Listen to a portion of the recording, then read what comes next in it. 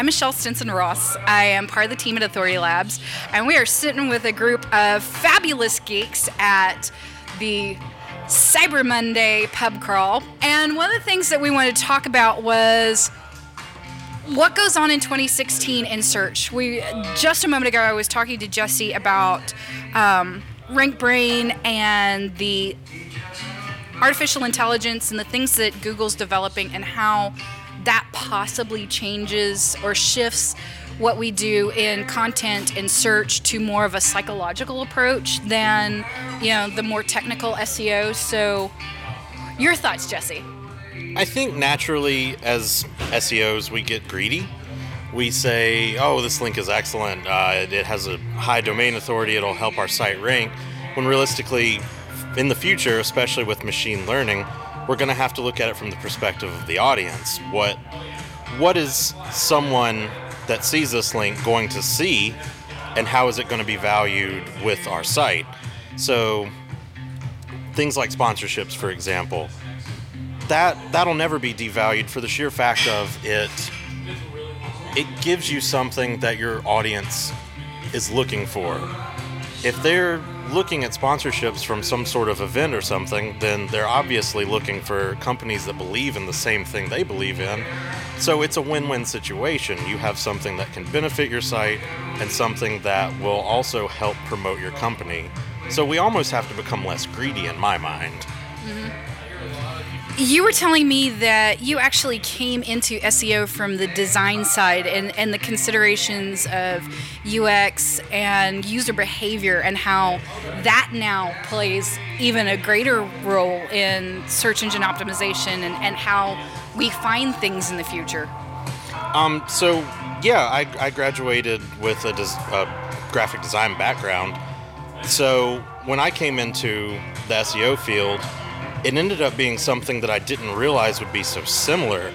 And then you get into something where you change a landing page doing an A/B split test, and you change the color of let's say a contact form button from green to red, and all of a sudden you get a 500% increase in conversions, and you start realizing how impactful your audience is and how you almost need to think like them, and how just the smallest changes, even in a color, can make these huge impacts. So I think that's a big thing that almost gets overlooked, is constantly adapting and changing and making things as user-friendly as possible. Right.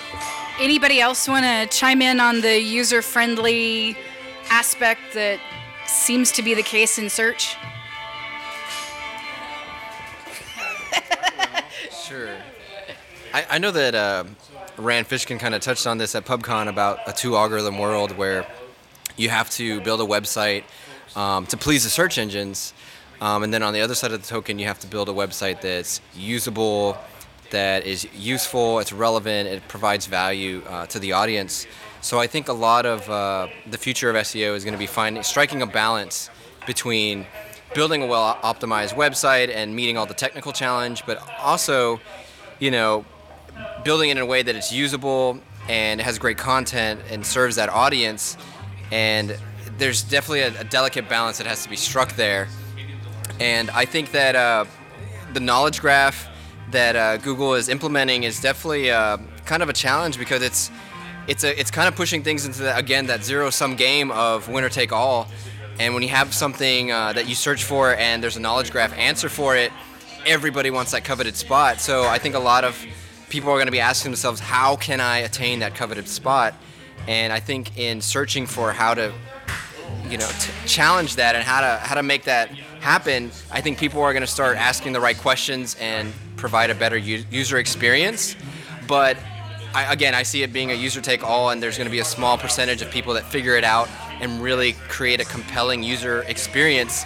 So I really see things skewing towards winner take all, especially when you have things like Siri and Cortana that want to give you an immediate kind of, contextual answer where, like, what's the best breakfast taco? And Siri's going to give you one answer. It may not give you multiple. So it's basically, how do I position myself so that I'm that one answer? How do I position myself so that I am the zero sum? I take it all. And I think in asking ourselves that question, we're going to position ourselves and learn a lot about how to best serve users. Thank you, Guillermo. So, John, you said you had something.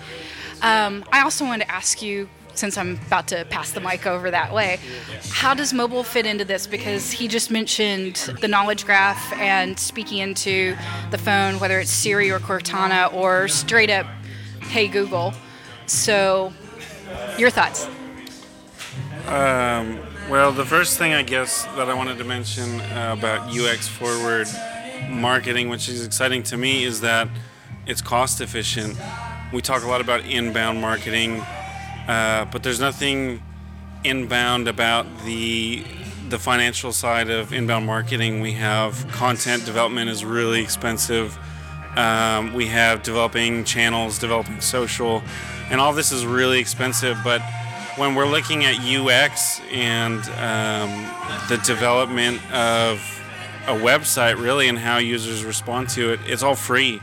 All it is testing and data and knowledge, and that's all free.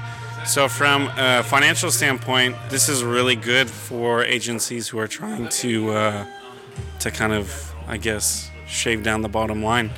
But as far as mobile, I think contextual search is so important these days that there's going to be a resurgence in local SEO.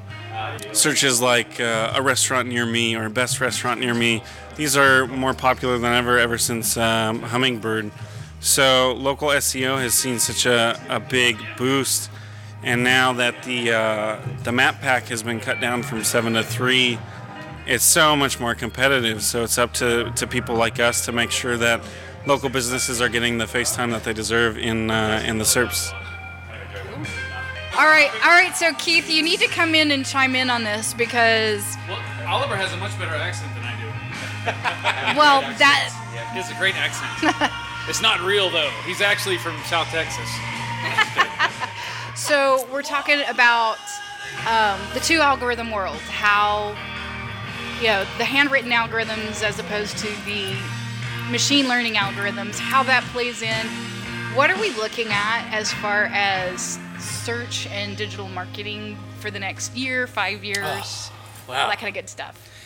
So we keep a very close eye because of the nature of our business on algorithms, movements within Google and what they're looking to accomplish.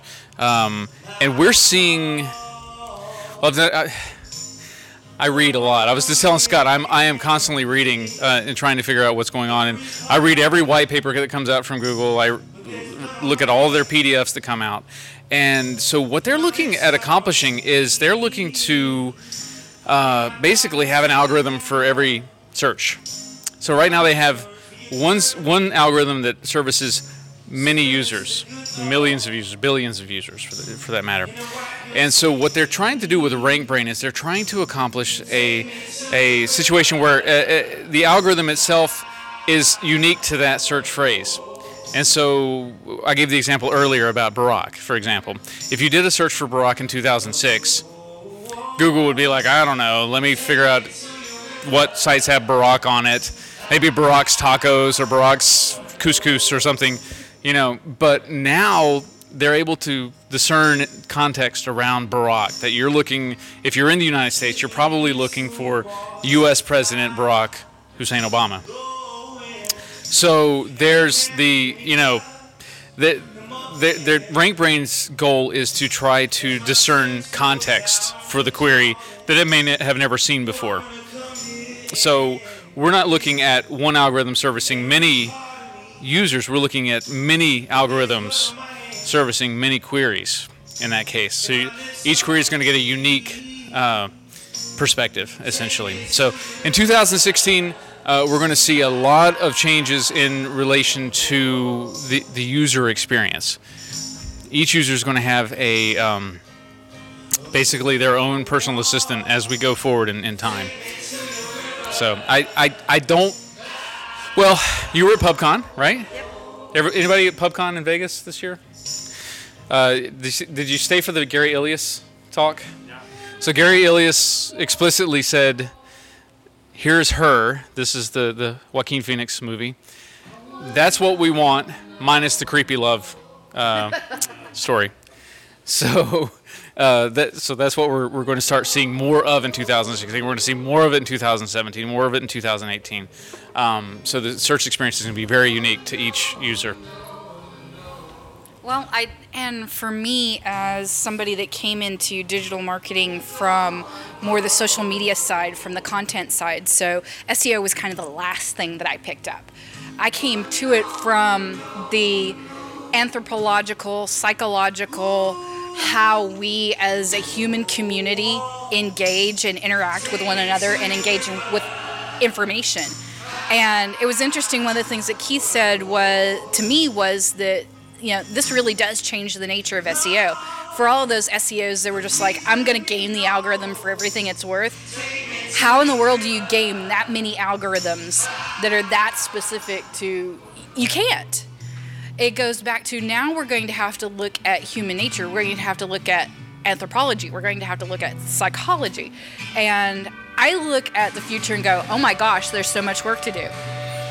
I'm excited about it, that the search experience, the internet, the knowledge experience becomes more and more human. As creepy as that kind of is, it's kind of also, I've always had this kind of, ew, yay, ew, oh, yay feeling about the stuff that Google does, because on one level it's like, oh, that's really creepy, but oh, that's like super cool too. So from the psychological human aspect of it, I feel like those of us that have played in that world all this time, we're like, oh yay, we've been building our skill set for this time. So I think that we're probably going to see a lot more of the people from my side of digital marketing playing in the same pools with the SEOs that have been dominating digital marketing for so long. I thought it was interesting you said that, because Search Engine Roundtable today just announced that Google's chief architect from Google Plus just moved away from their social platform, and he's now working on virtual assistant.